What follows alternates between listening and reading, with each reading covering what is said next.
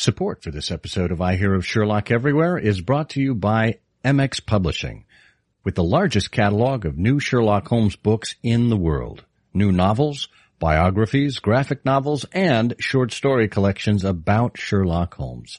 Find them at mxpublishing.com. And by the Wessex Press, the premier publisher of books about Sherlock Holmes and his world. Find them online at wessexpress.com. I Hear of Sherlock Everywhere, episode 234, A Masterpiece of Villainy. I hear of Sherlock everywhere since you became a chronicler. In a world where it's always 1895, comes I Hear of Sherlock Everywhere, a podcast for devotees of Mr. Sherlock Holmes, the world's first unofficial consulting detective. I've heard of you before. You're Holmes the meddler, Holmes the busybody, Holmes the Scotland Yard Jack in office. The game's afoot as we discuss goings-on in the world of Sherlock Holmes enthusiasts, the Baker Street irregulars, and popular culture related to the great detective.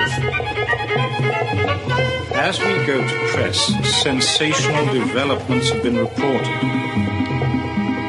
So join your hosts, Scott Monty and Burt Wolder, as they talk about what's new in the world of Sherlock Holmes.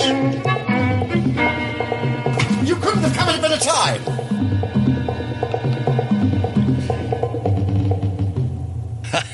Hi, and welcome once again to I Hear of Sherlock Everywhere, the first podcast for Sherlock Holmes devotees where it's always 1895. I'm Scott Monty. I'm Burt Wolder. And Burt, you look a little villainous this morning as you twirl your mustache at me.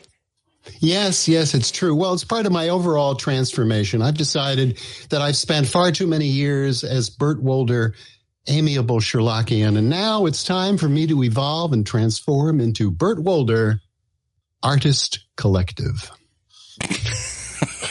And then I can sell an NFT. There you go, NFT. And I want to be part of what's going on. I mean, look, earlier this morning I took a coin and I tried to take a bite out of it because I've read about this Bitcoin thing. And I think people who do that billions of times deserve all the profit. It's really hard. Bitcoin. I see what you did there. Wow. That's a minor undertaking. As they say. Well, we are not here to talk about crypto. We are here to talk about, well, not even things cryptic. We are here to talk with Ross Davies and Ira Matetsky about the latest BSI Press manuscript book, A Masterpiece of Villainy, which is the manuscript of the Norwood Builder. It's a fascinating conversation that we're in for, and we hope you will stay tuned for it. First, we need to remind you that the show notes for this episode can be found at ihose.co/ihose234. Wow, it's wonderful how those numbers just roll off the tongue. That's all lowercase, ihose.co/ihose234. That'll take you to the ihearofsherlock.com website, where you can find all kinds of things in addition to the show notes here. We'll have links to the Green Bag and to the BSI Press and anything else you need to know, including episodes that we will mention in the show, because of course both of our guests have appeared previously on I Hear of Sherlock Everywhere, and their conversations are wonderful to go back and mine. We should also remind you that if you would like to support the show, we would certainly welcome that. You can go to patreon.com/IHearOfSherlock, or just hit that orange button in our show notes. That will allow you to support the show for as little as $1 a month. Every contribution helps. It contributes to how we pay for the hosting costs, for the email, for the editing, planning, prize purchasing, everything. Oh, and speaking of prize purchasing, we do have another wonderful prize available for people later in the show, which is, well, you'll have to stay tuned for exactly what that prize is right after the interview. So let's get to it, shall we?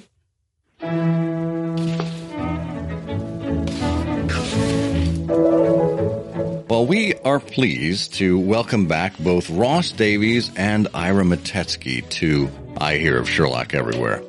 Ross, of course, is a professor. He teaches law at George Mason University. And he edits the Green Bag and its satellites at greenbag.org, including the Baker Street Almanac. And he operates a website featuring Sherlockian maps and toasts at rossdavies.org. He is the head mastiff of the Sons of the Copper Beeches, and he has some sort of role in the ACD Society. Ira Brad Matetsky is a New York City Sherlockian whose interests include the publication and bibliographical history of the canon, law and the canon, Sherlockian society history and traditions, and Doylean and Sherlockian poetry. He's had articles in the BSJ, the Serpentine Muse, the Watsonian, and several Scion publications, and, of course, the BSI Press book, Canon Law. He co-edited Upon the Turf, which was published by the BSI Press in 2020 with Candy Lewis, and he's a member of the Adventresses of Sherlock Holmes and the Sons of the Copper Beeches. He co-edited and contributed to the Sherlock Holmes themed editions of the Green Bag Almanac and Reader in 2015 and 2016, and is the canonical annotations editor of the Baker Street Almanac. His other detective fiction activities include serving since 2007 as the Werowance, or president of the Wolf Pack, the literary society for the Nero Wolfe novels by Rex Stout. He's a litigation partner at Ganfor Shore Leeds and Zauderer in Manhattan. Gentlemen, welcome back to I Hear of Sherlock Everywhere. Thank you, Scott. It's a pleasure to be here. Excellent. Very Well, much so. we are here once again. It is, not January. My gosh, it's February already. But coming out of every January, as it has become a tradition at the BSI weekend and here on I Hear of Sherlock Everywhere, we have new books from the BSI Press. And in this case, the wonderful manuscript series continues with the manuscript for the Norwood Builder. Ross, you served as editor for this project, so we're going to start with you, put you on the hot seat. How did this project come about, and how is it that you, of all people, were chosen? That is a question that I continue to ask myself, and that I suspect the series editors and publishers do as well. All I know is that I got a couple of phone calls from Bob Katz, the co-publisher, and Andy Fusco, the general editor, saying, boy, do we have a deal for you. It involves no money, no sleep, and no joy. But it is a service to the community, and in fact, it was in fact great fun, and sort of ticked along strangely easily from there. Bob and Andy were both great supports. John Bergquist, typically he's the other co-publisher, typically comes in later in the process because he's the production editor. But those three sort of held my elbows, helped carry me along through this process. Starting with, I guess the two other major human institutions involved in the manuscript series.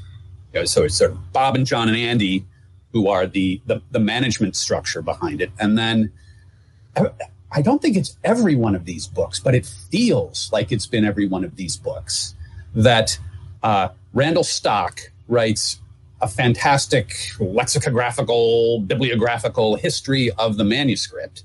And Phil Burgum transcribes and annotates the whole darn thing. So in a sense, almost all of the really hard work is done before the volume editor and the commentators get involved.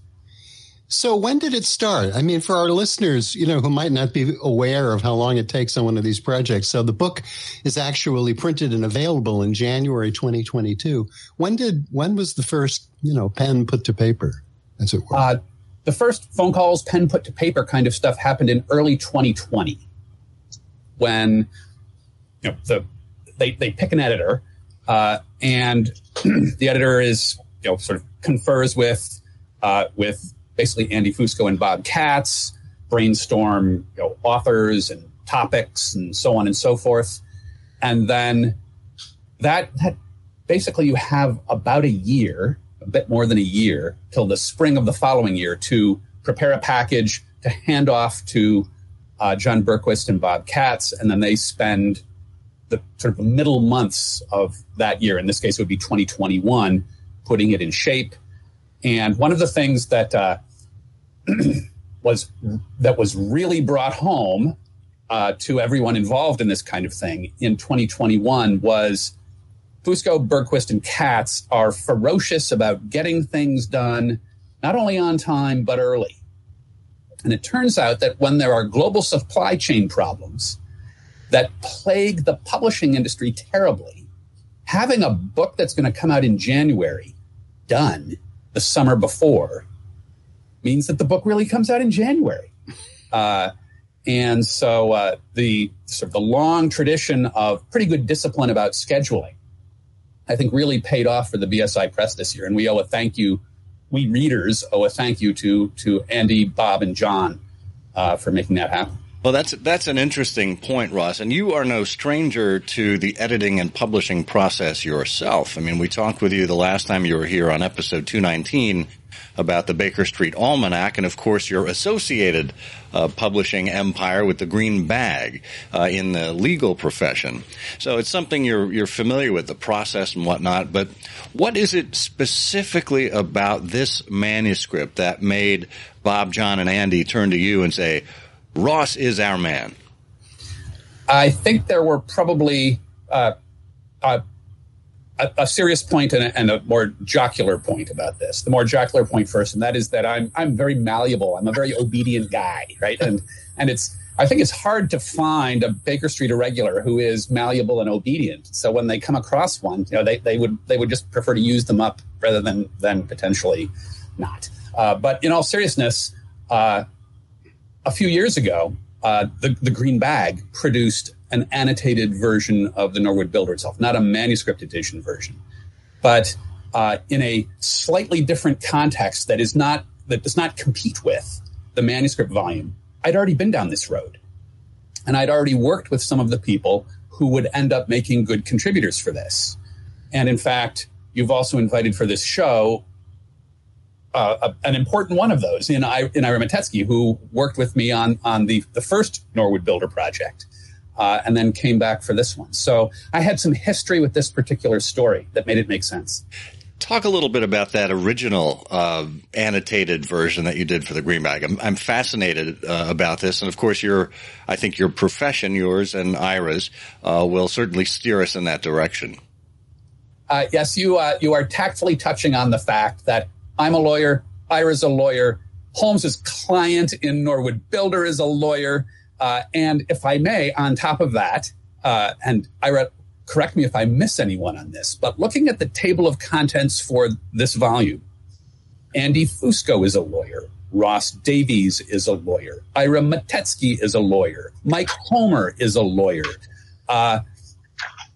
Steve McAllister is a lawyer, Cattleya Concepcion is a lawyer, and Jayantika Ganguly is a lawyer. This is a law book.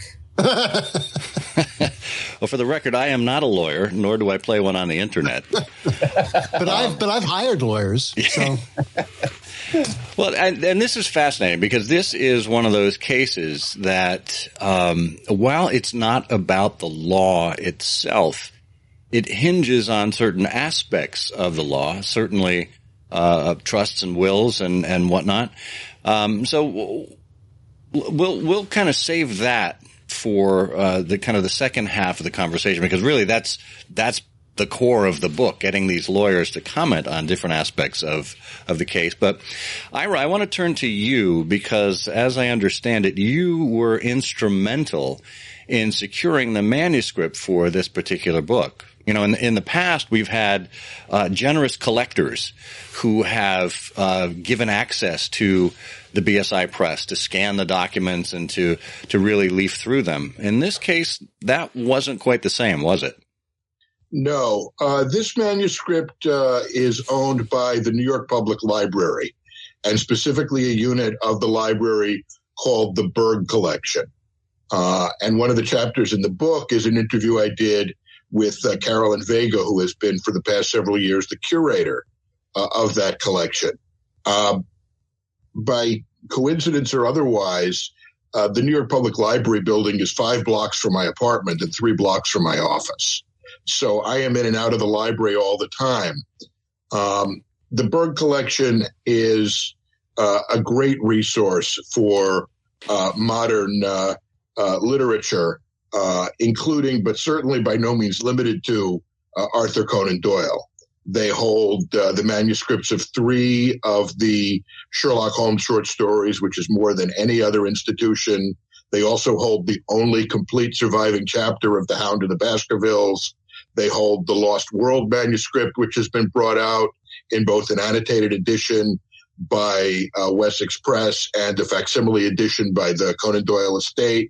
They own a couple of the Brigadier Gerard original manuscripts.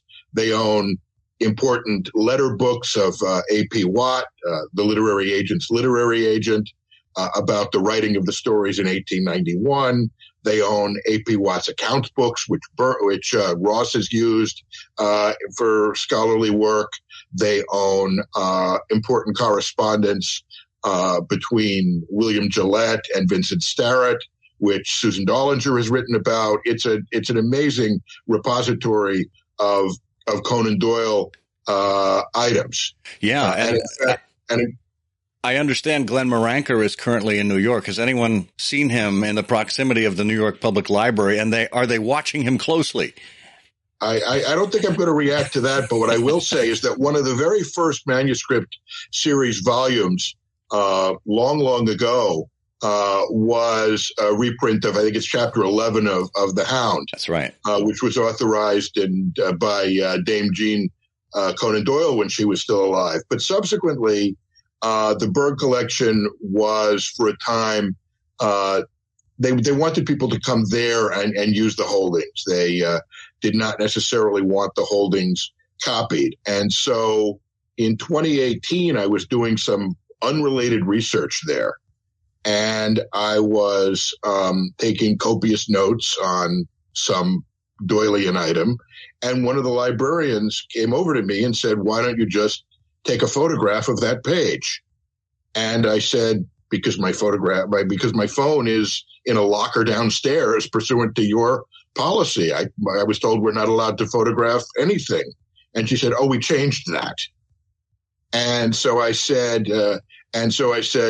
would it be possible to get copies of some of the Conan Doyle manuscripts? And she said, as long as they are not copyrighted, that should be doable. So this was on a Friday afternoon, and by pure coincidence, the next day I was going to be meeting up with Bob Katz at a Sherlockian event. And chatting with him before the event, I said, "By the way, would it be of interest to you if I could get hold of library quality facsimiles of a couple of manuscripts?" And he said, "From where?" And I said, things like the Norwood Builder from the New York Public Library. And he frowned and said, "Don't waste your time. Those manuscripts are not available." And I said, if that could be changed, would it be of interest? And he and shortly thereafter, Mike Whalen made it very clear that I was authorized and directed to obtain these copies. That is fantastic. So, first of all, what other Sherlock Holmes manuscripts are in the collection? We've got Chapter 11 of The Hound. We've got the Norwood Builder. Is there another one there? They've also hold, I believe it's the Devil's Foot and the Blanche Soldier. Oh, boy. Wow. So that says to me... Go ahead. And each of them came to the collection through a different and fascinating story, which you'll read about in this book and hopefully in future books. Yeah, well, I wanted to ask you, that was the second part of the question. Who was Berg and how did the Berg collection come to be?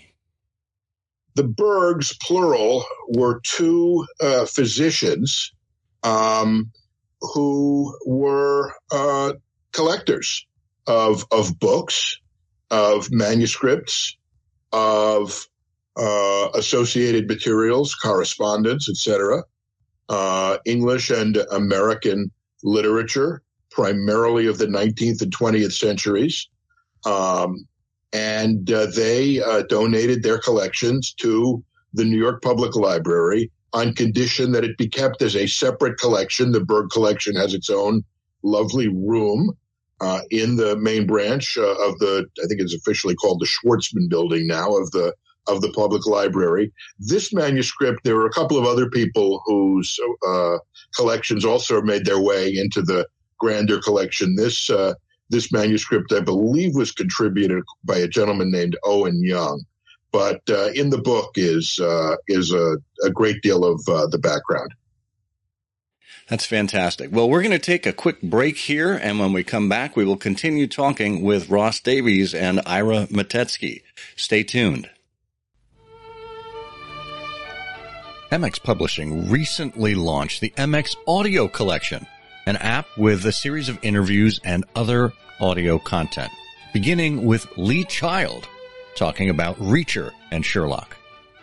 There are many more interviews lined up for 2022, including Jeffrey Hatcher, screenwriter for Mr. Holmes, Otto Penzler, the founder of the Mysterious Bookshop and Mysterious Press, authors like Bonnie McBird and Nicholas Meyer, and yours truly, Scott Monty and Burt Wolder from I Hear of Sherlock Everywhere. Every month, MX will be adding in at least 4 new Sherlock Holmes stories and some more theater performances. There'll be more from the deductionist Ben Cardall, too. You can read more about the app and sign up for the MX Audio Collection at ihose.co/MXaudio. That's all lowercase, ihose.co/MXaudio. There's a monthly subscription option and an annual subscription option with a significant discount. And iHose listeners get an additional 25% off of any subscription you choose just by using the code iHose when checking out. A percentage of the proceeds of the app go to Undershaw, the School for Children with Learning Disabilities. It was the former home of Sir Arthur Conan Doyle, who of course wrote many of the Sherlock Holmes stories while he lived there. So go to ihose.co/MXaudio and use the code iHose today for the MX Audio Collection. All right, we are back talking with 2 reputable BSIs about their contribution to A Masterpiece of Villainy, one of the latest books in the BSI manuscript series. Ira was just telling us about his patience and fortitude dealing with the New York Public Library. And those of you who have been there, you understand that I'm referring to the 2 lions that sit perched outside of the main branch there on Fifth Avenue, Patience and Fortitude, so named by Fiorello LaGuardia. Ira, I just want to kind of put a cap on this. When you first saw this manuscript of the Norwood Builder, first of all, were you able to handle it physically, and what was your reaction upon seeing it? I was able to handle the manuscript physically. My first involvement with the manuscript actually occurred when I was working with Ross, writing a couple of the footnotes for his annotated lawyerly version of the Norwood Builder in the Greenbag Almanac that he mentioned. And that was actually one of the projects that drew me to Sherlock Holmes in the first place. When I was on the program last time, I talked about some other things that were helping to turn me from a casual Sherlockian into whatever it is I am today. But Ross calling me, and I had known Ross for years as a contributor to his law journal, The Greenbag. And when he invited me to write about the Norwood Builder, it came right on top of a number of other things. The whole world was drawing my attention to Conan Doyle and Sherlock Holmes, but that was a big part of it. So I thank Ross for that. And I did take the walk over to the Berg collection. I won't say that anybody can come in. You have to give them some explanation of some serious scholarly or quasi-scholarly reason you want to use the materials, but working on the almanac qualified, and the manuscript was given to me. It's bound. It's, I believe, 50. One of those little the way Conan Doyle bound his manuscripts after the war, after World War I, and you can turn the pages. And you can handle it and you can look at it. The first thing I noted, and it became the basis for one of the footnotes I wrote for Ross, was one of the great things about working with these manuscripts is you can see Conan Doyle's thoughts evolving because he's writing the manuscript in real time, and he didn't have it, we're not seeing it after 4 drafts or after it's been typed up and he's edited it. So you can see there are sentences or words or paragraphs that are crossed out, some of which are of interest. And you can watch the whole evolution. You can look at the manuscript, touch the manuscript. You cannot take it with you. So, Ira, here's the general question and then an observation. So from the manuscript, what did you learn? What surprised you? But to me, just opening the book and looking at the first page of the manuscript, clearly Conan Doyle, this is the Sherlock Holmes series, and he's identified the title page in that way, The Adventure of the Norwood Builder. And this is the second story, The Return of Sherlock Holmes. He's got Roman numeral 2, and in pencil, somebody's put on 9,500 words. But the cover says, Anno Belli Geminici 4. Why are those words there? And what do they mean? I believe what that means is the 4th year of the war with Germany, which is when the manuscript would have been bound. In or about 1917 or 1918. There's actually a great story to Conan Doyle's getting his manuscripts from the Return back from the Strand magazine. As a general rule, there are exceptions. Most of the manuscripts pre-hiatus do not survive. Almost all of the manuscripts post-hiatus from the Hound and the Return. The Hound is a special case, but from the Return on do survive. Ross has actually written about how Conan Doyle was able to get the manuscripts back from the Strand. Now, this manuscript seems to have been typed because somebody, not in Conan Doyle's hand, but on the first page, says 3 copies sent to Sir A.C. Doyle, Undershaw, Hindhead. Yes. By this point, Conan Doyle had engaged a professional typing service. He would have 3 copies made. I presume that one of them would go to the Strand magazine, where the editors would prepare it for publishing, and one of them would go to whoever had been chosen as the American publisher of that particular story. Yeah. Well, was there anything in the manuscript, when you looked at it that was surprising to you or, really interesting or unexpected? There were a couple of crossouts that actually led me to speculate that one of the key plot points of the story is that, this is not a will that would have been taken seriously by lawyers. It should have been clear from the way this happened to Hector MacFarlane that Jonas Oldacre was not serious about this being his will. Either that and or MacFarlane was not a great lawyer. They didn't have 2 witnesses.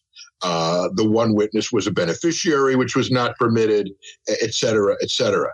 And in looking at the manuscript, there were a couple of changes that led me to believe that Conan Doyle was not necessarily, or Dr. Watson, as the case may be, were not necessarily up on the fine points of the British law of wills either. For more detail, hunt down the lawyerly annotated version, which is available online at Ross's website. We will have a link to that in our show notes to the Greenbag Almanac. So that'll be handy for people to kind of compare and contrast here. One of the things, and this is free range for either one of you, Ross or Ira, when we look at Conan Doyle manuscripts generally, they are very clean. Conan Doyle seemed to know exactly what the plot points were. He seemed to know exactly what the dialogue would be, what his descriptions would be. And there's a word crossed out here and there, or a phrase that is corrected or inserted, usual editing kind of activities. However, in this manuscript, I noticed something that I haven't picked up in any other Conan Doyle manuscript that's been part of this series yet, and I could be mistaken. On page 15 of the manuscript, which is on pages 42 and 43 of the book, there is an entire half page boxed around and X'd out that Conan Doyle clearly had misgivings about how he stated this part of the case. And in this case, he noted that Jonas Oldacre is a well-known woman hater. That's a loaded phrase right there. But it seemed as if he was giving away too much of the plot point at this point and realized, I need to step back a little and be a little more opaque about what's going on here. At least that was my take. How did you respond to that? A very different kind of annotation in the manuscript. Oh, my goodness. Yes, this is, first of all, if I may, and I suspect this is something that many of us who enjoy not only the canon, but poking around with these manuscripts can't help wondering about, which is that Peter Blau has some notes written by the literary agent having to do with the Valley of Fear. Could it really be the case that late in his writing career, Arthur Conan Doyle took up the practice of brainstorming on paper what he was going to put into canonical stories? Or could it be instead the case that he perhaps often scribbled these notes, but didn't bother to save them? Scribble the notes, he'd write the story, he'd toss the notes in the fire and send the story off to the typist. Golly, I would love to be able to rummage through the grate in his fireplace. But yes, this page for me brings to mind Peter Blau's tiny treasure trove of Valley of Fear notes. I think you're right, Scott. I think, in fact, I think your theory is probably the right one. It had not occurred to me that way. Not that the fact that I didn't think of it doesn't mean that great minds like your own wouldn't have come up with it early on. But it does have the feel of the writer getting a bit carried away. He's got this great story idea and he gets too far down the track too soon. Yeah. Now we should tell our readers that what we're talking about here is a really interesting paragraph. So this is, in the story where McFarlane is talking to Holmes and Lestrade is there and the events of this evening are being carried out. And the door was opened for McFarlane by a middle-aged woman who was his housekeeper. And Lestrade has this comment. I mean, this is really, sort of 2.5 paragraphs. Lestrade says, that's a bad shot, McFarlane. Jonas Oldacre is well known as a woman hater. He has no servant except an old charwoman who comes in for 2 hours every morning, and he gets all his meals at the station restaurant. I warn you again that you are only making a bad case worse. Then this will all come out against you. And Watson says, our unfortunate client turned a ghastly color, and he looked from one to the other of us like a hunted creature. Twice he tried to speak, but his dry lips would utter no sound. At last, with an effort, he was able to continue his statement. I'm speaking to you, Mr. Holmes. You will find out by this woman how far I am speaking the truth. And all of that, down to the word truth, is what Conan Doyle cut out. And I think, two things. I mean, one is good for him for cutting it out, because the fact that Lestrade has just identified Jonas Oldacre as a woman hater is just sort of, an asteroid from Mars. I mean, it's got nothing to do with the story. And how did he do that? And why? And what does that say to the case?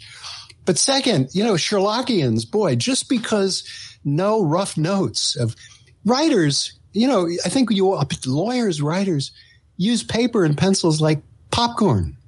So the idea that Conan Doyle, never made notes, never made outlines, and never sort of tried things out, and this sort of just sprung from his head, and he walked around and he thought of the story, and then with all the chaos around him, he just wrote it out perfectly. It's ridiculous. So all of this stuff was what writers do. You crumple it up and throw it away. And one of the great things about this particular volume is that not only can you see what's crossed out in other instances Conan Doyle sometimes would, cut out something or put in an insert page, and we don't know exactly what's crossed out. But the quality of the reproduction here is such that you can see the original story was written in what looks like a fountain pen. Probably a J pen. Okay.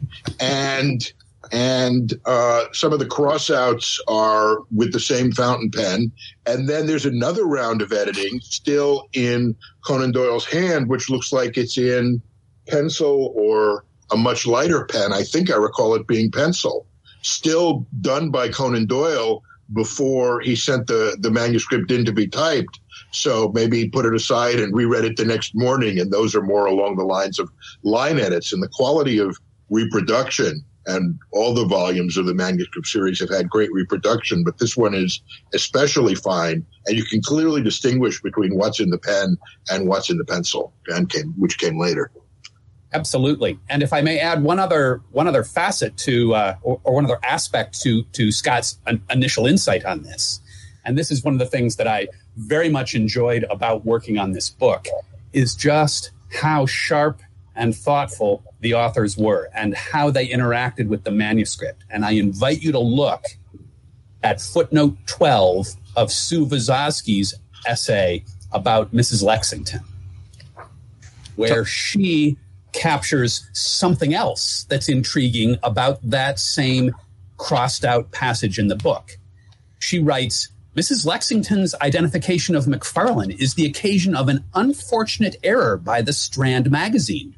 When McFarlane is telling Holmes about his evening visit to Oldacre, Holmes interrupts. Quote, "One moment," end quote, said Holmes. Quote, "Who opened the door?" End quote. Quote, "A middle-aged woman who was, I suppose, his housekeeper." End quote. "And it was she, I presume, who mentioned your name." End quote. "Exactly," said McFarlane. And then Holmes says, "Pray proceed." Sue Wysocki then observes, McFarlane seems tentative about her being Oldacre's housekeeper. Why then is McFarlane so emphatic about her identification of him at a police interview, an interview at which he was not present?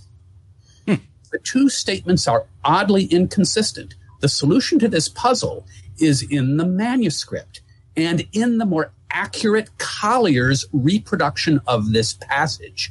The, quote, "exactly," end quote, was spoken by Lestrade, not by McFarlane. There are two speakers. McFarlane was tentative about Mrs. Lexington, and Lestrade stated with certainty that Mrs. Lexington had identified McFarlane. And that fits with what Bert was saying about the way this kind of Xing out sometimes happens, is Conan Doyle correctly, as a general authorial matter, removed those paragraphs, but forgot to move Lestrade's identification up in the dialogue. Interesting. Thank you, Sue Wysocki. Yeah, nice. What a fantastic observation. I love, when we can pick out these details, these trifles, shall we say, and make something out of them that maybe we had passed over before. And Bert, I should note, in Lestrade's defense, this isn't widely known, but Lestrade and Oldacre were both members of the He-Man Woman Haters Club. I don't know if you're familiar with that organization. Makes an appearance later on in Little Rascals. Anywho, Ross, you were mentioning before wanting to have access to Conan Doyle's fire grate. Well, in this case, we actually have something even more valuable related to Norwood, the Norwood Notebook, which is now on display at the Grolier Club as part of Glenn Maranker's collection. There are some wonderful nuggets in there, plot points, shall we say, that make their appearance later on. What are a couple of those that you can bring to mind? Well, during the course of this book, putting together this book, I talked with Glenn on a number of occasions about the Norwood Notebooks, in part because I wanted to know. First of all, of course, I would love to look at them, right? And now we've all had a chance to do that in New York, which was incredible. Just to determine whether there were actual Norwood builder foreshadowings in the Norwood Notebooks. These are the notebooks that Conan Doyle kept his diaries and calendars that he kept during the early 1890s when he and his family lived in Norwood. And of course, this story gets written a decade later. And just to give me a sense of what was going on with this, Glenn sent me some nice images of a few of the key pages. I had no idea why he had those so readily at hand, but now we all know why he had them so readily at hand. And he gave me permission to reproduce a couple of snippets in the introduction to the Norwood Builder book. And of course, there is the classic one that we all know about, which is the line written in December of 1893, killed Holmes. But there are also all sorts of other nifty bits. For example, sometime during the early 1890s, it occurred to Conan Doyle that Holmes would be able to deduce from looking at a chewed stick what kind of dog the owner of the stick had. So we have in Holmes' deductions from a stick, St. Bernard dog. Now, this probably resurfaced a little earlier than the Norwood Builder did, because it sure sounds like the beginning of The Hound of the Baskervilles. But in rooting through all of that, we didn't find any specific Norwood Builder foreshadowings in the Norwood notebooks. That's interesting, though, because Conan Doyle lived in Norwood, and it was after he moved down to Surrey, to Hindhead, that he used Norwood, his native soil, well, not native soil, but his old neighborhood, shall we say, in this particular case. And there's a wonderful chapter, a wonderful essay as part of this book that isn't related to the law, but that is related to Norwood, the neighborhood, and Catherine Cook of the Marylebone Library has access to the streets, the byways, the back alleys, etc., and does a wonderful job describing, the Norwood of Conan Doyle's era. Yes, she does. And may I add something else that she does wonderfully in that chapter? She completely and perfectly and politely eviscerates a previous scholar's theory about, or pair of scholars' theory about where Jonas Oldacre's house was. Oh, talk more about that. Well, one of those previous writers is named Ross Davies.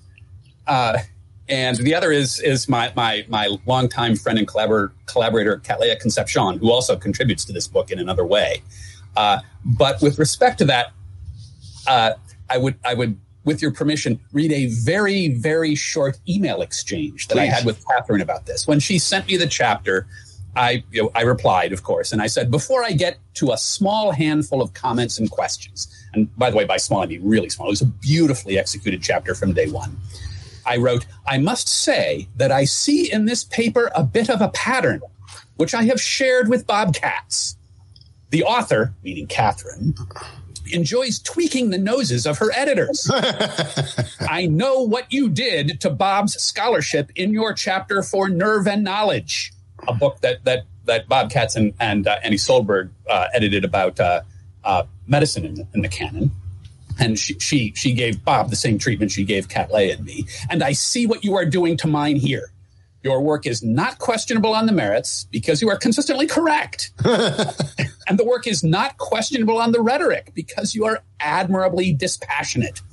Or, as I strongly suspect, your sense of humor is so perfectly dry that it would defeat any counterpoint anyway. There is truly no one like you. To which she replies, in perfect character, I am so glad you like the article. Oh dear. Am I getting capital A, capital R, reputation among BSI editors? Question mark. That's lovely. That's one of the wonderful glimpses behind the scene of the emotion, the back and forth that editors and authors have to play. And as much as we like talking about the subject matter in these wonderful books, it's wonderful to hear the storytelling that goes into the creation of them as well. Yes, I must note though that Catherine offers no sympathy for the fact that I am sloshing around in a pool of my own scholarly blood as I'm writing this note. But yes, as we all know, a great joy of working on these things is just how nice and fun the Sherlockian enthusiasts are. Yeah, I had written an article for Ross's Almanac last year in which I disagreed with 8 eminent prior Sherlockian writers, but all of them were deceased by that point, so I got less pushback. A victimless crime. I love it. Yeah. But yes, Catherine's chapter is a masterful work of scholarship. And I would also point out that Catherine, part of what makes her papers work so well, not just this one, but generally, is, yes, she's very knowledgeable and she's very deliberate, but she also does not overreach, which I think is part of what makes people like Davies and Katz such easy targets for her, right? Because at the beginning of her chapter, she correctly points out that you've got to figure out where in the chronology the Norwood Builder takes place in order to make sense of the geography that she's about to analyze. And so she discusses the chronology a little bit and points out that there are strong arguments for August 1894 and also for August 1895. How does Catherine resolve this issue? Now, if she were a rabid chronologist, and there are one or two of those, I think, in the Sherlockian world, she would take a stand and she would harness hundreds of footnotes and words of argument. Instead, she writes, I incline to 1894. Watson would have said a year if he meant more than 12 months. But 1894-1895 is a precise enough dating for our purposes. She keeps her eye on the target. Unfortunately, the target is me. The target, in fact, is figuring out what Deep Dean House is, Oldacre's house is. And then she goes through and she does this marvelously methodical or historical geographical treatment, but then she combines it with this almost thrilling reimagination of the steps that John Hector McFarlane would have taken as he hurried across Norwood in the middle of the night on that important night in question. Whether it was August 1894 or 95 doesn't really matter for her purposes. And so what is in some ways a very dry analytical piece is brought very much to life, not only by her writerly skills, but by her ability to add drama to this. It's pretty cool. Yeah, well, when you look at the sum total of the essays in this book, while it has been edited by a lawyer and has involved a number of lawyers in the creation, it is not solely legally focused. As I said, geography with Catherine Cook. We've got to look at tramp life from Anastasia. We've got Mariel Caro looking at how the buttons were found in the char in the remains of the fire. Wonderful essay by Stephen McAllister about Jonas Oldacre's crimes or not. So when you put all of these together, it's a really nice balance that I think showcases the ability of Conan Doyle as a master storyteller. You know, Sherlock Holmes is back. This is the second story in his return, and Conan Doyle is really at his top form in the return. I agree with you. I've always thought of this as one of my favorite Holmes stories. In the conventional ratings that of the surveys that have been done from time to time, this story generally tends to run in the middle of the pack. I personally place it a little higher than that. I would agree. There's a lot of depth to this story. He's working with a lot of different pieces in interesting ways that invite the kind of work that appears in this book. To go back to Anastasia Klimchinskaya's chapter, she taps into something that actually seems doubly powerful about this invocation of the tramp. One, she points out that there is the the representational economic context. That this story takes place at a time of great economic desperation among everyone outside of what we might think of today as the 1%. And so she's bringing in that desperate person aspect. But then she goes on to say, to focus on this other aspect of the tramp, which is as this person who is in opposition to the social order, to social norms, to civility. And she writes, to exist both within society and at its margins, to at once critique it and uphold its order. Does that not recall a certain Victorian detective possessed of a, quote, bohemian soul? Darn tootin' it does. And you got to want, again, it brings back the fireplace grate. How much of this was in Conan Doyle's mind as he was scribbling with that pen or writing neatly with that pen? Was there a smile under that mustache as he brought in the tramp for, as Anastasia points out, the only time in the entire canon? That's a wonderful observation. Great stuff here. Well, the book is a masterpiece of villainy, edited by Ross Davies, and it is a masterpiece, as we just said. Please rush right out and get it from the BSI Press. We'll have a link to purchase the book in the show notes, along with other items that have come up in our conversation here. Make sure you check those out at ihose.co/ihose234 for all of your linked needs. Well, Ira, Ross, thank you for joining us once again here on I Hear of Sherlock Everywhere. Thank you, Scott, and thank you, Bert. It's been a pleasure. Thank you very much.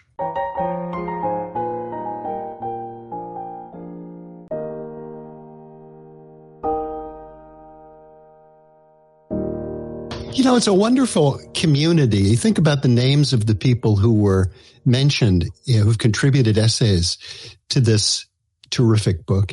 And I had that experience with my essay. I have an essay in here. And the assignment that I got was to write about how the return of Sherlock Holmes was announced and promoted, how it was revealed to the world. The idea at the time being that there was probably an advertising campaign, but the assignment came in when the pandemic was started. And one of the things I couldn't do was go to places like the Berg Library, but I got such help from Peter Blau and John Lullenberg and Catherine Cook and Kate Bromley and Professor Peter MacDonald, who's written a terrific book about publishing practice in Britain, and Sarah Obermiller Burnett, who has a great publication herself, a study in postcards about Sherlock Holmes in the golden age of the picture postcard. And and I got an enormous amount of help actually from the New York Public Library, from Paul Friedman and the research organization. The records of the Strand were largely lost, at least according to one source, during World War II. But there's quite a lot you can go searching for at the Berg, A.P. Watt records, the University of North Carolina, the University of Reading, Portsmouth. Nick Utekin was very helpful. And the funny thing about writing is, you start writing one thing, but you learn something different. You learn about what Conan Doyle thought about advertising, how P.G. Wodehouse promoted the return of Sherlock Holmes, how prominent Holmes was around that time, and how images and art excited people about Holmes's return. And that's why it's so great to see those postcards in the book. So really, really a fascinating experience. Oh, and Matthias Bostrom found all the advertising that McClure's had done in American papers when they resold the publication rights, and how the return stories were then printed and cut up and put in Sunday papers around the country. It's really interesting. Yeah, it seems to me that McClure's was really on top of their promotions game, because remember, this is the same publisher that took the Hound of the Baskervilles manuscript and cut it up and gave a sheet to each bookseller to post in their shop window. Which is why we do not have the entire manuscript of the Hound of the Baskervilles extant anymore. We have a single chapter, which of course is at the Berg Collection, New York Public Library, and then there are sheets that are scattered here and there. And I think this is where Glenn Maranker's exhibition at the Grolier Club manages to bring all of this together. So this notion of Holmes returning first in The Hound of the Baskervilles and then returning properly in The Return. It's kind of a 1-2 punch. Yeah. So when you did your research, Bert, were there any surprises that you had, or were you kind of expecting things to go in one direction and they went in another? Well, I originally expected to find some records of advertising. You know, we also went in search of W.H. Smith, the newsagent, because the newsagent in the UK did obviously a lot of sheets in advertising and promotion. And, of course, George Nunes, in his other publications, advertised The Return. So we did find that. And I did find Collier's advertising. Collier's placed some ads in the New York Times.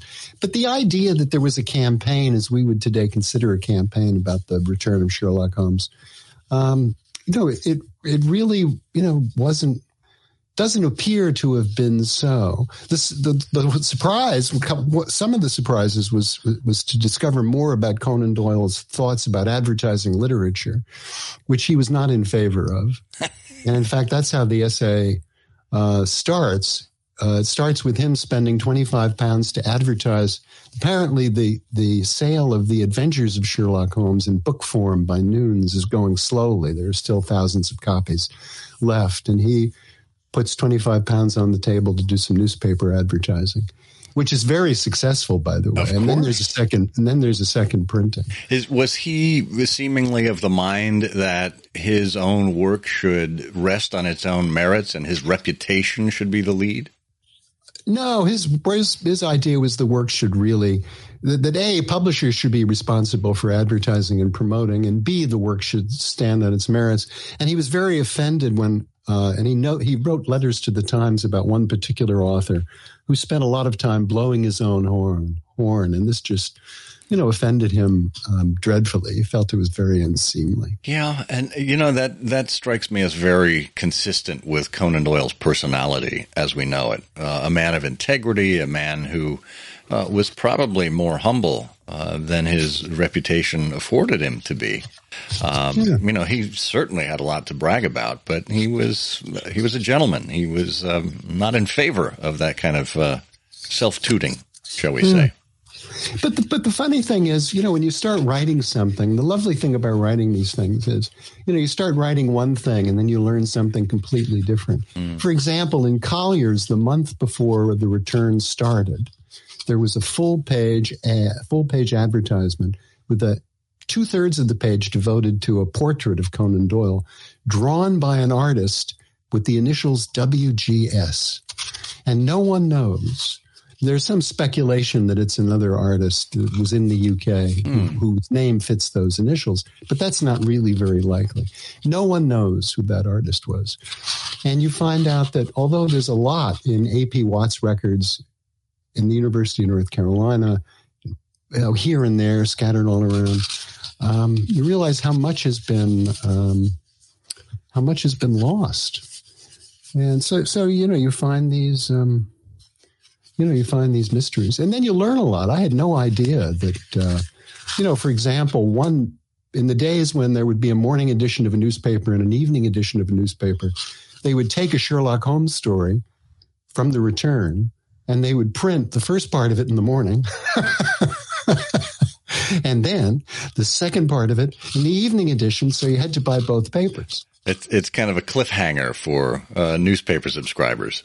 Yeah, and then some local papers would make it into a news story all about how much the stories cost. $40,000 for these stories. Here, in the Daily, it'll be in today's town leader. You've got to see this. You're not going to believe it. That's fantastic. Well, you learn something new every day.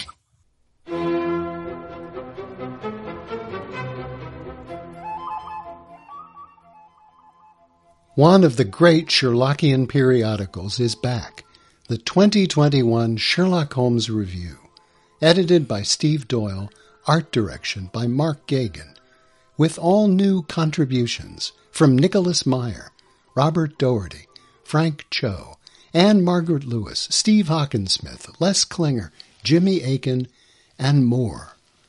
118 pages about Sherlock Holmes, the illustrators, community, collecting, comics, reviews, film and TV, scholarship, including new artwork, Irene Adler, drawn by the inimitable Frank Cho. It looks like a book and reads like a magazine. It's the Sherlock Holmes Review. Get your first edition copy of this essential 2021 Sherlockian Annual, the all-new Sherlock Holmes Review, at wesexpress.com.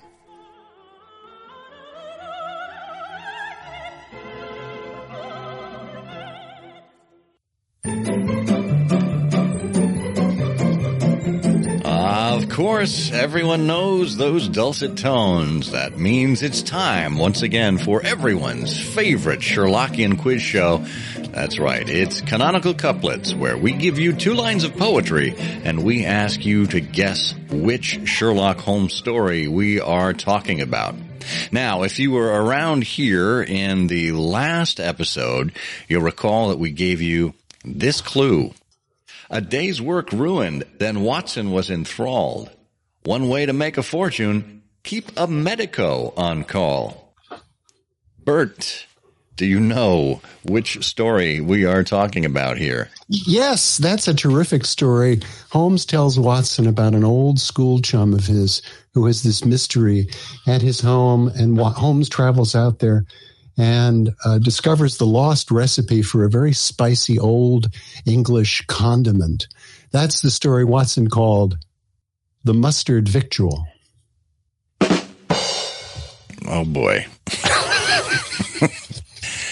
Well, no, I'm sorry. No? That is, surprisingly enough, that is not the correct answer. And we did have an entry once again. Our old faithful Eric Deckers just came in under the wire. He said, I hope I'm not too late. I was distracted by the superb owl. Oh, excuse me, the Super Bowl. But I do have the answer. It's the story of the factory owner from the Balkans whose reckless disregard for safety saw many a worker lose a finger or an entire hand during the work. It's the negligent Croatian. Wait, Eric says, I may have been celebrating a little too much this weekend. Go Barn Owls. But the answer is more likely the resident patient. Ah, yes, Eric, that is what we were looking for, the resident patient. You and Bert, I don't know, you're something of a breed of sorts. Well, let's see. We had a few entries, not too many last time. Maybe other people were distracted by the superb owl as well. But let's take the ones that we do have and give the prize wheel a big spin. Watching it go around, and it's coming to rest on number 8. Number 8, and that corresponds to Bruce Harris. Hey, Bruce, congratulations. We will be getting you a piece of, I guess it's a historical Sherlockian scholarship, something related to the last episode, which was with Vincent Rice and that early Sherlockian scholarship. So something exciting from the iHose vaults. So stay tuned for that. Now, I promised people that in this episode we would have something exciting for you in the way of a prize, and we do indeed. We have a copy of the BSI Press book, A Masterpiece of Villainy. This is a really valued prize, valued at $39.95 actually, and we will be getting this off to the lucky person who answers this canonical couplet. A Vesta buried in the mud, it had been a rainy night. Had the inspector imagination, he could rise to greater heights. If you know the answer to this week's canonical couplet, put it in an email addressed to comment@ihearofsherlock.com with canonical couplet in the subject line. If you are among all of the correct answers and we choose you at random, you'll win. Good luck. Well, that should be a nice prize, a BSI Press book. Yeah. Very good. With a work by Burt Wolder inside, making it even more valuable. Reducing its value to $34.95. We'll even make you pay for the postage. No, it will arrive at your doorstep after we get your answers. So that'll be great. We do have a number of exciting guests coming up here in the weeks ahead. Of course, we drop these on the 15th and the 30th of every month. So I can't wait for which episode is going to drop on February 30th, Bert. Me neither. I think we should just stop until February 30th comes around, don't you? Oh, that's an idea. Yeah, if you would like us to produce another show this February, write in and tell us so. The email is comment@ihearofsherlock.com. And of course, we have a reconstituted call-in line. I didn't mention that at the top of the show, but it is 5-1895-221-B-5. So 1895 221B, bookended by a 5 on either end. Isn't that a cool phone number? Very cool. I wish we had gotten this years ago and been consistent in our efforts. But hey, 16th season's charm, they say. Who says that? No one says that. No one says that. Oh, but what we do say around these parts is, until next time, I remain the telephonically connected Scott Monty. And I am still receiving telegrams at bertwolder.usa. And together we say, the game's afoot. The game's afoot. I'm afraid that in the pleasure of this conversation, I am neglecting business of importance, which awaits me elsewhere. Thank you for listening. Please be sure to join us again for the next episode of I Hear of Sherlock Everywhere, the first podcast dedicated to Sherlock Holmes.